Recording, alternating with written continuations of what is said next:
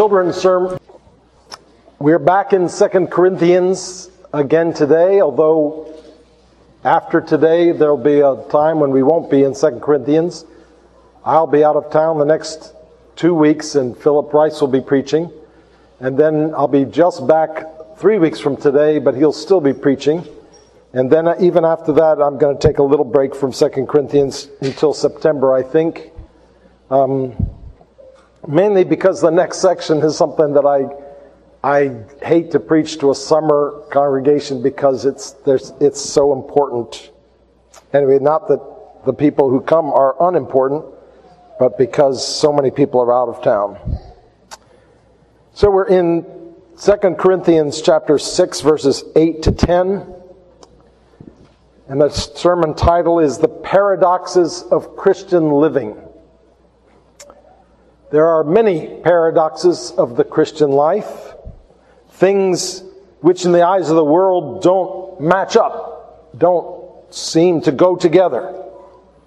But the mind of Christ is different than the thinking of the world.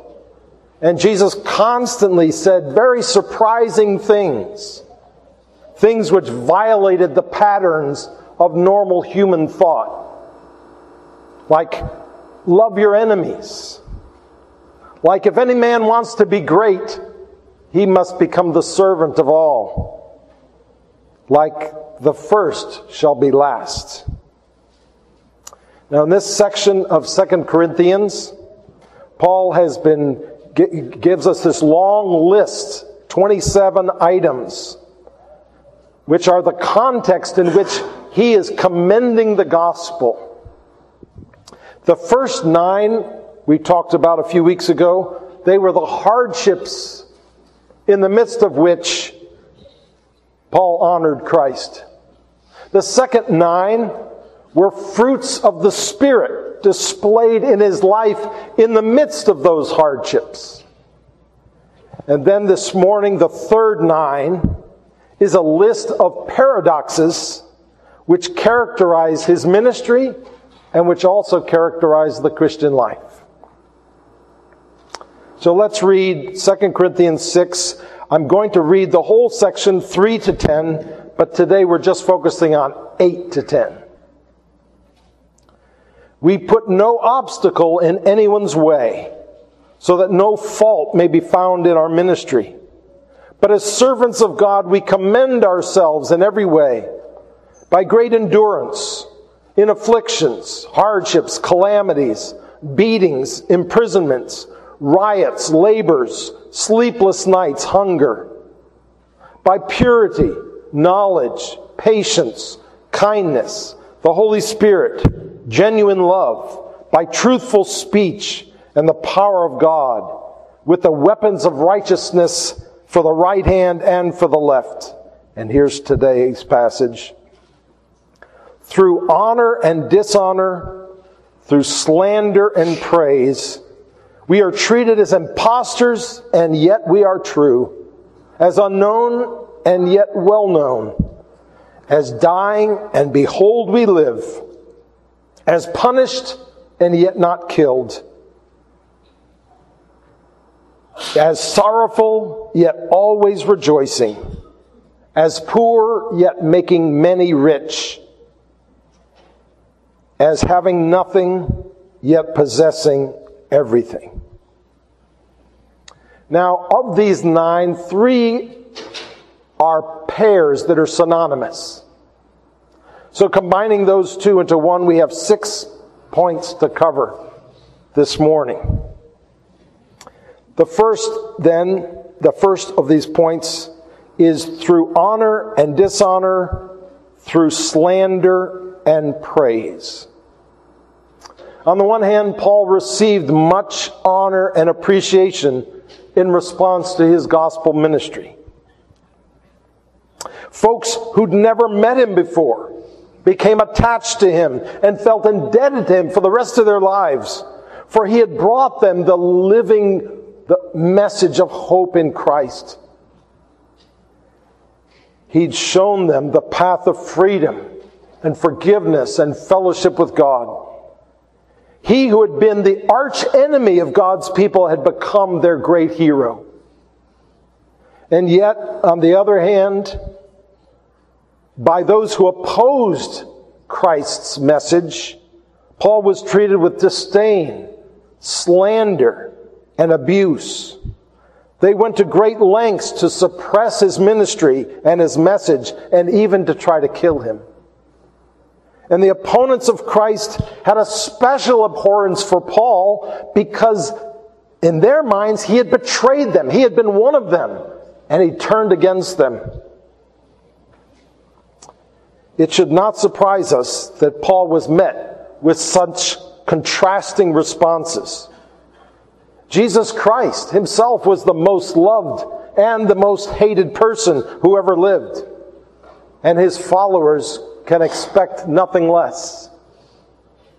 He himself said, if the world hates you, you know it hated me before it hated you. And if you were of the world would love its own. But because you're not of the world, but I chose you out of the world hates you. If they persecuted me, they will also persecute you. If they kept my word, they will also keep yours. But all these things they will do for my name's sake. That's John 15. Paul glorified Christ in the midst of honor and dishonor, slander and praise. The praise did not go to his head. The slander did not cast him into despair. His successes did not make him think too highly of himself. His failures did not make him feel useless and hopeless. We tend to think that our struggle comes when we are dishonored or slandered. We tend to think that it's fine when we're honored or praised. But success and popularity can be just as dangerous, if not more dangerous, than humiliation and failure. The second point. Paul was commending the truth of the gospel when we are treated as impostors and yet are true. Just because you're sincerely preaching the truth of Christ, it doesn't mean you won't be accused of being an impostor. Though Paul preached the gospel with utmost sincerity and scrupulously spoke the truth to his own peril, yet those who opposed him often accused him of speaking lies and deceiving the people. And when you're pouring out your life and endangering your life to minister the gospel to others, it's deeply painful when people accuse you of being a fake. Once again, Paul was having the same experience our Lord had had. He was accused, our Lord was accused of doing miracles by the power of the devil, not by the power of God. And in John 7:12, some said of him, he leads the people astray. And he was called a deceiver in Matthew 27:63. If the one who is the truth incarnate was maligned as a deceiver, it shouldn't surprise us when the same false accusation is leveled at us. It is bound to happen to those who speak the truth of Christ. The question is, how are we going to handle it? Does our response to this false accusation provoke us to anger and retaliation? Or are we able to turn the other cheek? Do we follow the example of Paul, who says in 1 Corinthians chapter 4, when we are slandered, we try to conciliate. Christ commended the gospel by the way he acted when he was mistreated and reviled.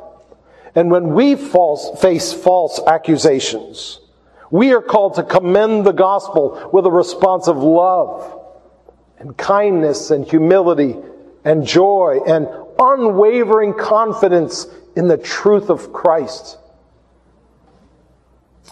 The third point then this morning,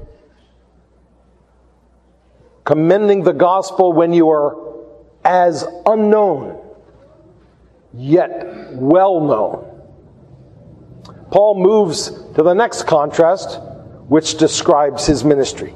He often is taken lightly or treated as if he's nothing, yet he knows that he is well known by God. Of all the human beings who have walked the face of the earth in the day of Paul, no one deserved more recognition and honor than the great apostle. Not only was he chosen by God to be one of the select few who would be the foundation stones of Christ's church, he also received a personal visit from the risen Christ on the road to Damascus. He was uniquely commissioned and instructed by the Lord himself. In fact, he was even taken up to heaven.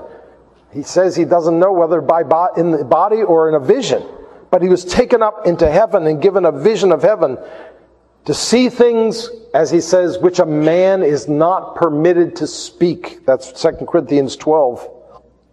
He wrote 13 of the 27 books of the New Testament, and he's the one most responsible for the spread of Christianity in history.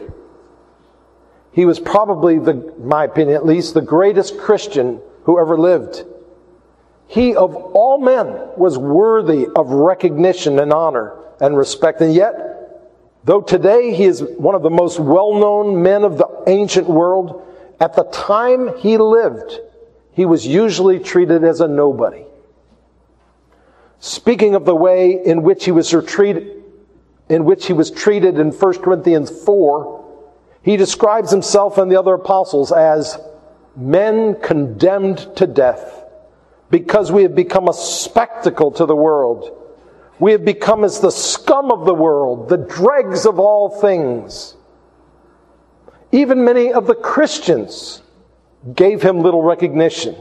The Corinthian church, to whom this letter was written, was failing to recognize him as deserving much respect or obedience. That's one of the reasons he wrote this letter. And when he was on trial in Rome at the very end of his life for preaching the gospel, he wrote in 2 Timothy 4 of his friends that they all deserted him. Don't you hate it when people treat you like nothing? When they act as if you're not even there? When they treat you as if you're completely irrelevant? But when Paul was treated like a nobody, he never forgot that he was somebody to God. Though he was unknown in the world, he knew he was well known to the one who had chosen him in Christ before the foundation of the world. And this confidence in the face of rejection that his knowledge of God's knowledge of him had produced was a beautiful advertisement for the truth and the power of the gospel. And the same is true for us. You see, our Heavenly Father knew you before He formed you in the womb. He knows everything about you. He knows when you sit down and when you rise up. He knows when you go out and when you lie down. He is completely familiar with all of your ways. He even knows your thoughts. Before a word is on your tongue, He knows it completely. No matter what this world thinks of you, you are still well known and well loved by your Abba Father. The fourth point this morning. Paul talks about commending the gospel as dying and yet behold we live, as punished and yet not killed. So here he talks about dying but still living. You see, though from a human perspective, it frequently looks in the story of the New Testament like Paul is going down in defeat because of all this opposition that he faces. He keeps hanging on. Remember what he said just 2 chapters ago in 2 Corinthians 4. We are afflicted in every way, but not crushed. Struck down, but not destroyed. always carrying about in the body the dying of Jesus, so that the life of Jesus also may be manifested in our body. We who live are constantly being delivered over to death for Jesus' sake, so that the life of Jesus also may be manifested in our mortal flesh. You see, Satan wants us to believe that the cross will end in death, not in resurrected glory. But we know better. We know from Christ that the cross will lead ultimately to resurrected glory. Paul is again following the pattern of Jesus, you see. He understands that he lives in the state of dying. But while he is dying, Christ is coming more and more to life in him. All followers of Christ are called to die every day. That is what it means to carry our crosses daily and to lose our lives for Christ. This is what it means to die to myself, and so that it's no longer I who live, but Christ who lives in me. Jesus said that the secret to saving your life is losing it. If we cling to our lives in this world and fail to trust the Lord enough to let them go, then we end up losing them. Also, when folks who are watching our lives see that we're not daunted by setbacks, when they see that suffering doesn't embitter us, when they see that our happiness is based not on things going our way, when they see that there's something that holds us up even in the midst of disappointments and burdens, then we commend the gospel to them. We show them that there's something bigger than the light and momentary trials that the world gets so bent out of shape over.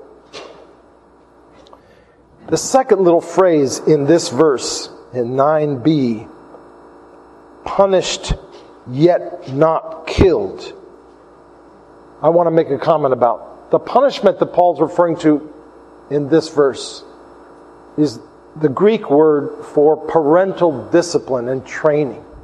It's not, like punishment of justice, but a punishment of love. Paul is saying that though God disciplines him, it doesn't kill him. It doesn't even damage him. It actually gives him life. Like everybody else, we experience lots of troubles, but it doesn't get the better of us. We know what the troubles are for and who sends them, and that they're temporary, and that He is with us in the midst of them, so they don't overwhelm us. The fifth point of the sixth, from verse 10, commending the gospel as sorrowful yet always rejoicing. Perhaps this is the strangest paradox of all the ones that Paul talks about. Sorrowful yet always rejoicing. He doesn't seem to be talking about that, we're either sorrowful or rejoicing, even that we're sometimes sorrowful and sometimes rejoicing. Strangely enough, he seems to be saying that we have sorrow and joy at the same time. Sorrowful yet always rejoicing. No matter how much we would prefer to be happy, happy, happy all the time, there is definitely a godly sorrow. In fact, there's a number of different kinds of godly sorrow in the Scriptures.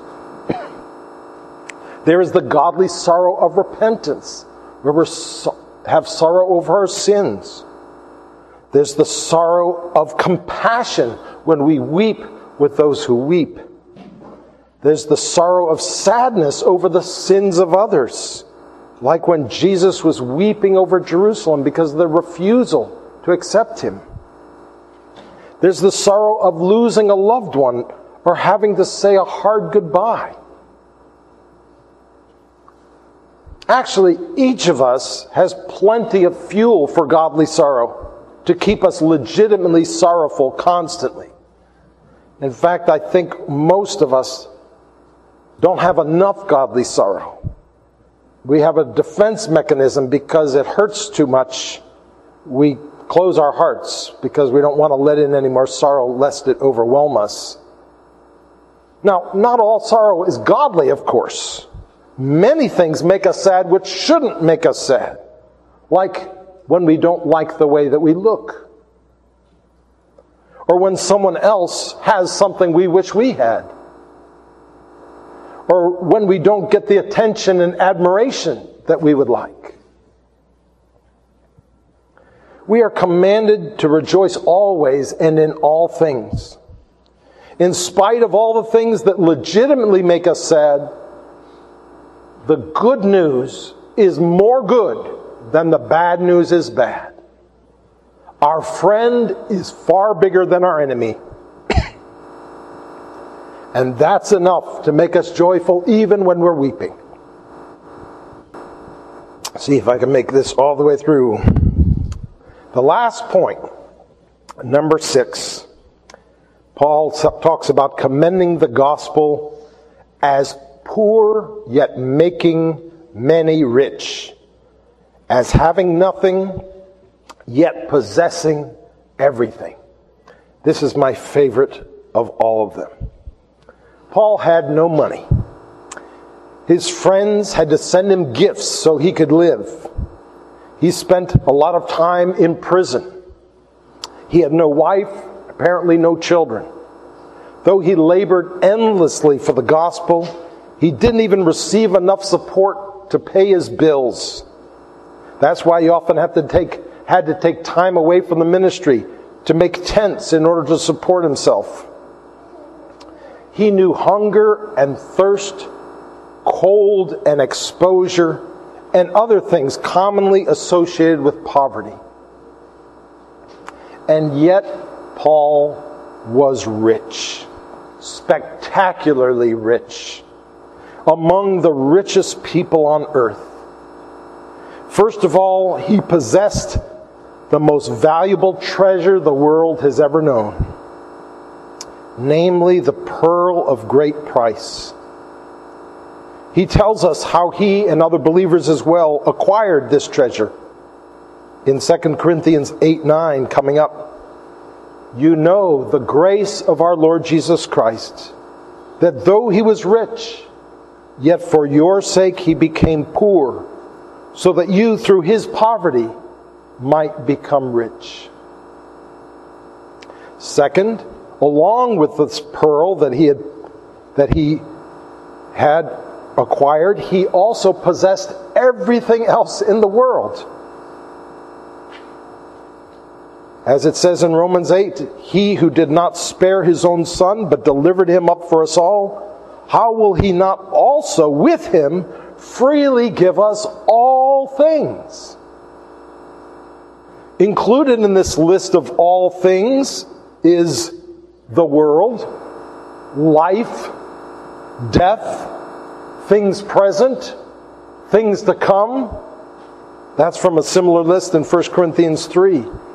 These are really big things. Things that anyone would love to possess. And they belong to Paul. He had nothing. He possessed everything.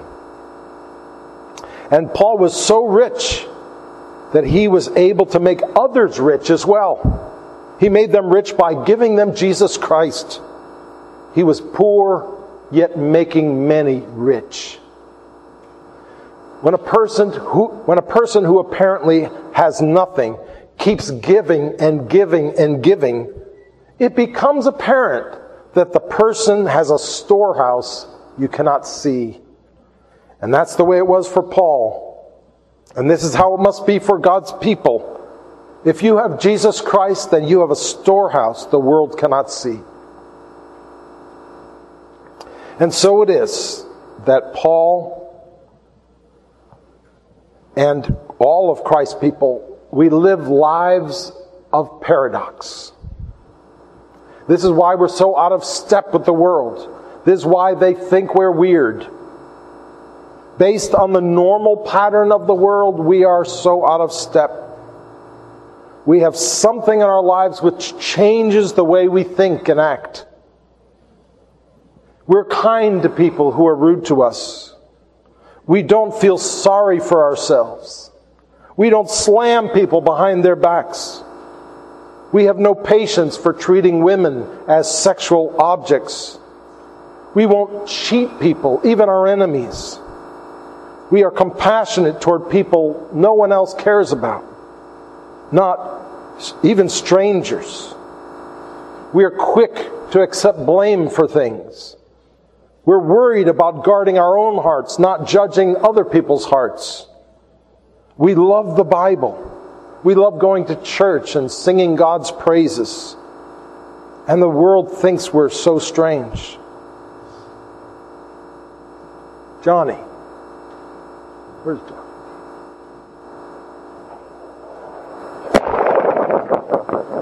Now that may sound like a strange ball. It looks just like a normal ball. But it's not. There's something very different about this ball. It acts and sounds different because there's another ball inside of it. Just like for us, we act and sound different because there's another person inside of us. And just as you can't see the ball inside the ball, people can't see the other person who resides in us. But they can still tell by the fact that the ball doesn't act the way most balls do.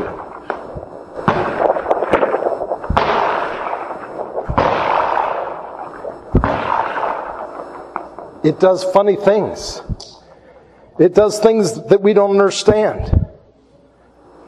But it's because of the person inside who's making the outside different.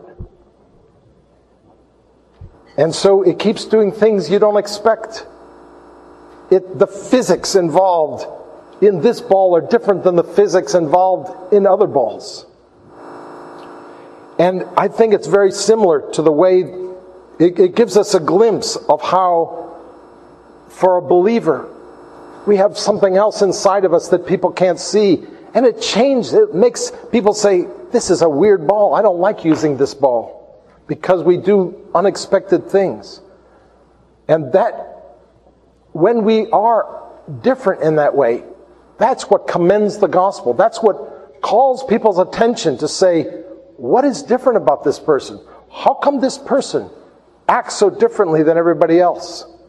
And we commend the gospel. Of course, we do it very imperfectly. And when our lives are a violation of these things that Paul's talking about, then we have a bad effect on the gospel. That is, we make the gospel look bad. We make Jesus look powerless, maybe, or twisted.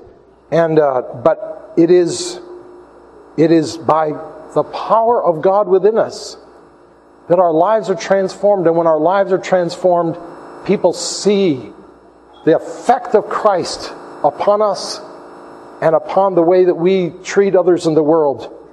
And they can see that it's different. And as God gives them the hunger, they might be drawn to the one who is in us, who makes us different. Now we come to the table of our Lord, where we celebrate Christ, the one who came, and the one who died, and the one who ascended, who was raised from the dead, and the one who was ascended to heaven, where he sits at the right hand of the Father. But he also from there poured out his Holy Spirit, so that Christ now resides in us through the Spirit. Though he's hidden. There was one time where you could see him face to face. Now he's hidden. Colossians 3 says he's hidden. And even in us, he's hidden. People can't see, but they can see the effect by the way that we live, by the way that we act, by the sound. Let us pray. Heavenly Father, thank you so much for giving yourself to us. And Lord, we know that if we act just like the rest of the world, we're not doing anyone any good. They need to see Christ. They need to see Christ in His people. So, O Lord, fill us so that we can honestly say, it is no longer I who live, but Christ who lives in me. And use us, O Lord, though we are inadequate and incompetent for these things, by the power of your Spirit, use us to have an effect on others for Christ. Thank you now for this table and for the chance to celebrate the gift of Christ and His atoning work on the cross. How He took the weight of our sin upon Himself so that we could be set free. May we, O Lord, celebrate together with joy, with humility, with gratitude what He has done. We pray in His precious name. Amen.